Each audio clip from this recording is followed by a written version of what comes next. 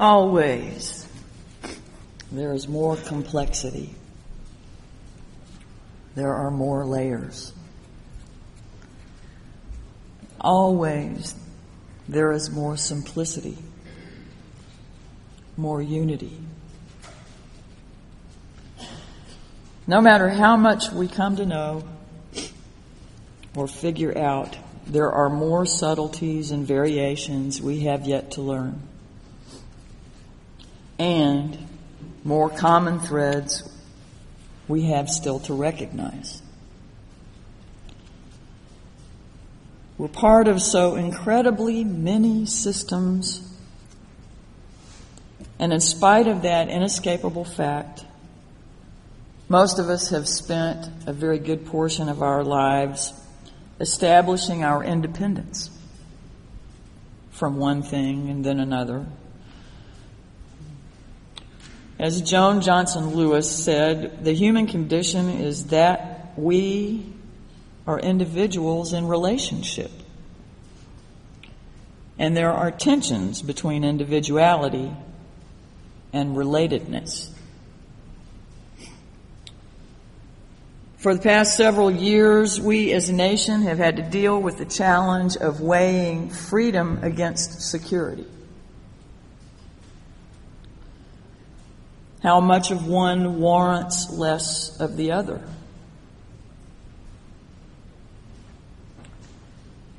We are a month, a week, and a day away from the 7th anniversary of the September 11th attacks.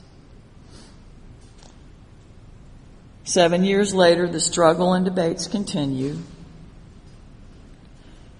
One hopeful note, if the spiritual advisors to our government will pass it along, biblically speaking, the number 7 represents completion.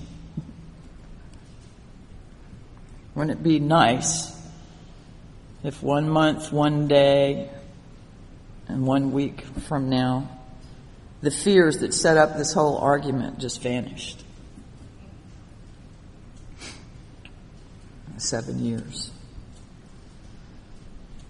On the other hand, the bad news is that the number 7, biblically speaking, stands for infinity.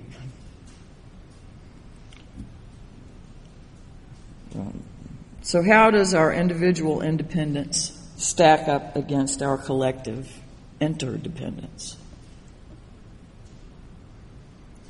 I'm sure most of us have opinions about all of that. And we may or may not agree with the conclusions and methods that have been thus far employed. But either way, we have to admit that it's not a simple question.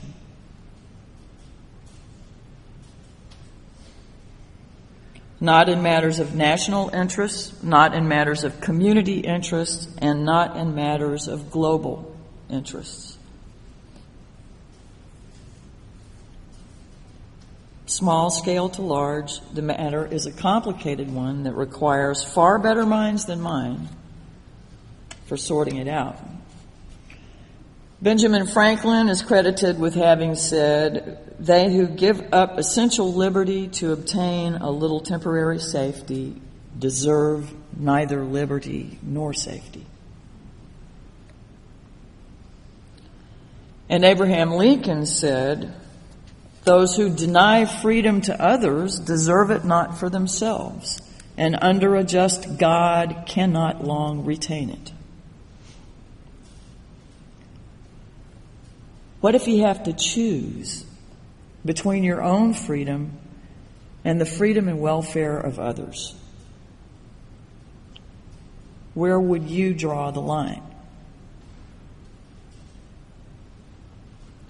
As Unitarian Universalists, we frequently make reference to the goal of world community and to the interdependent web of all existence of which we are a part. They're the subjects of 2 of our 7 principles. So here's the dilemma. Chances are pretty good, and don't use that line if you're running for office. just by virtue of your being here and part of this congregation, chances are pretty good that you have at some point in your life been pretty fiercely independent.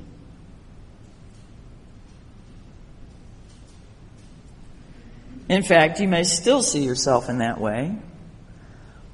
Or perhaps maybe it's others who see you that way. Well, what if that independence, that individuality, and some of those mightily precious freedoms turn out diametrically opposing to world community with peace, liberty, and justice for all?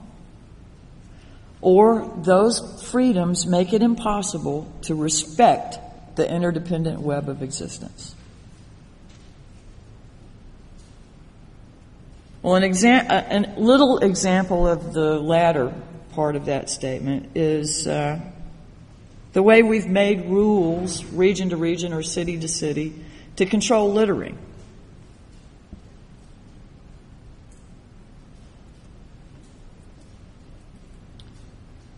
But in order to do that, we had to deny everyone the right to leave stuff wherever they choose. And as codes increase, that moves into people's private property. There are limitations to what you can have on your land. And that's agreed upon standards, but it's giving up some freedom. Personal freedom. Individual liberty.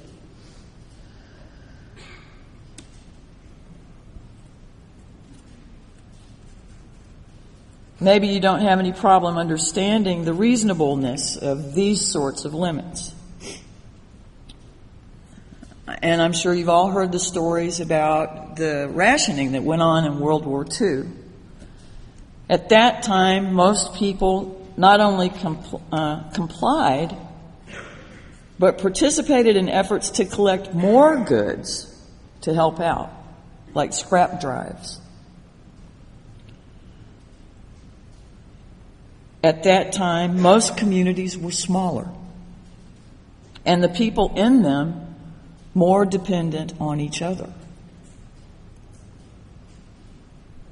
I'd have to think that in this day and age, attitudes about rationing on, let's say gasoline,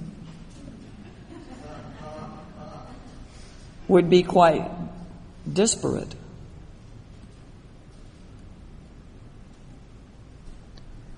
Whether it is as people, as communities, or as nations, we all seem to go through these stages of maturing that involve first being dependent, then gradually developing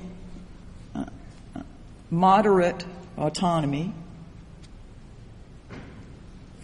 which either increases or decreases with age, depending on circumstance, inclination. And finally, we arrive at the capacity to coexist, to compromise, and maybe collaborate. Last night I was speaking to a member of our board of directors, and he shared with me his dismay at trying to foster collaborative efforts among certain area institutions and having his efforts met only with skepticism and fear. I believe one of his points was that this attitude was an unfortunately immature one. Each of the institutions had much more to gain through collaboration than they could conceivably lose, but have been unable to put down old fears long enough to recognize that fact. You know, the sense of there's not enough. All they can see is what they may have to give up or not receive in the meantime.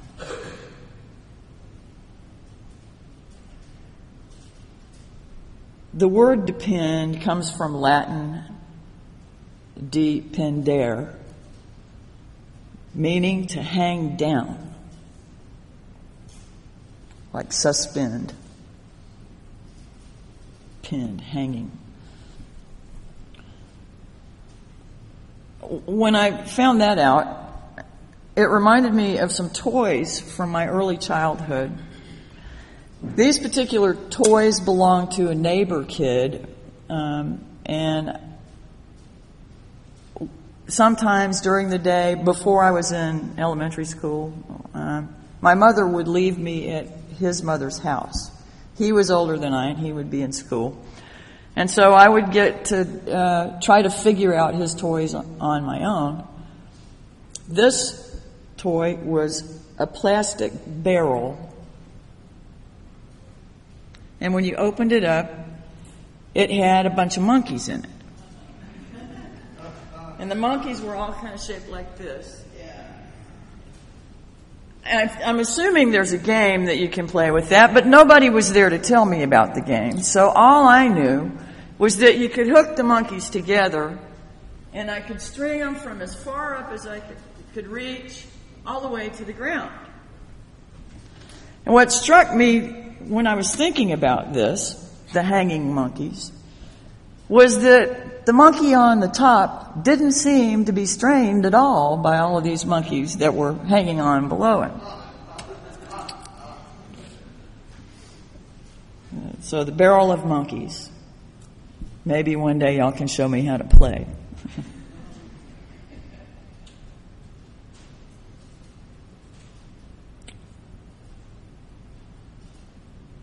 The monkey on top did not look any less at ease than the monkey closest to the floor. Now, to depend, to hang down.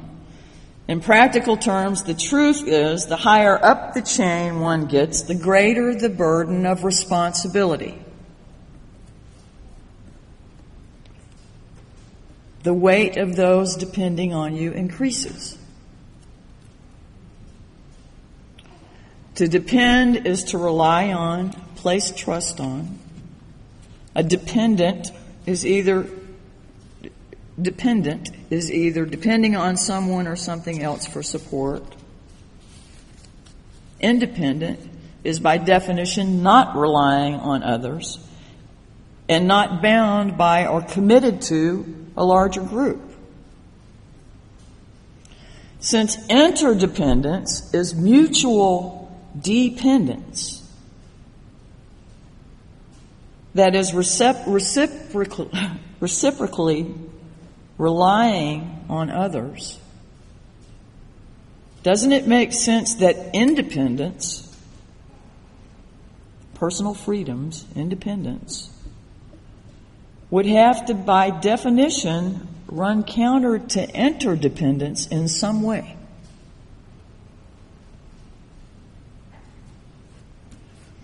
An 18th century English historian, Sir Edward Gibbon, wrote, "In the end, more than they wanted freedom, they wanted security.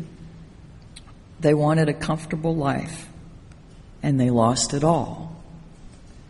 Security, comfort, and freedom. When the freedom they wished for was freedom from responsibility, then Athens ceased to be free." How high up the monkey chain are we? Do we have the strength to bear the responsibility? Collaborative cooperation requires emotional, psychological, and spiritual maturity. Rigid ideas and knee-jerk responses have no place there. If most of the planet's human inhabitants continue to function from a significant degree of fear, and odds are extremely good that they will, then the global interdependence that the brightest and best minds at the United Nations Educational, Scientific, and Cultural Organization indicate as clearly necessary for human survival may come at a higher personal cost than we care to imagine.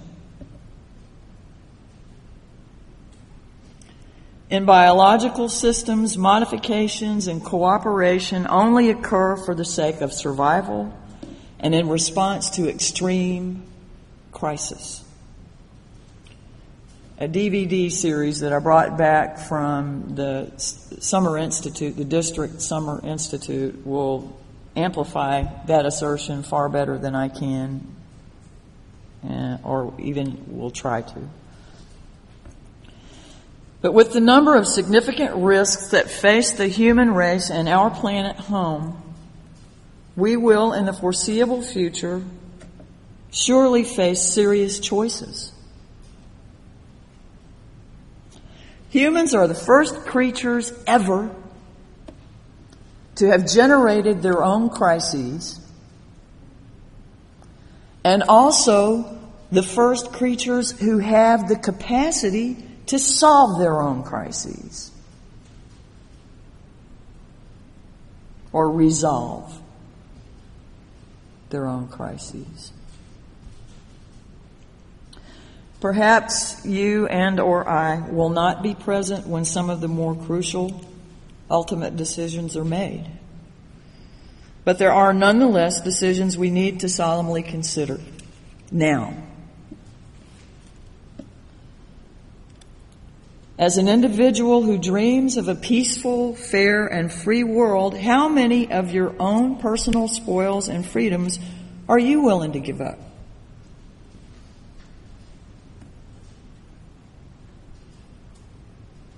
Would you be willing to go on substantial food rationing in order to feed Canada? Azerbaijan? Iran?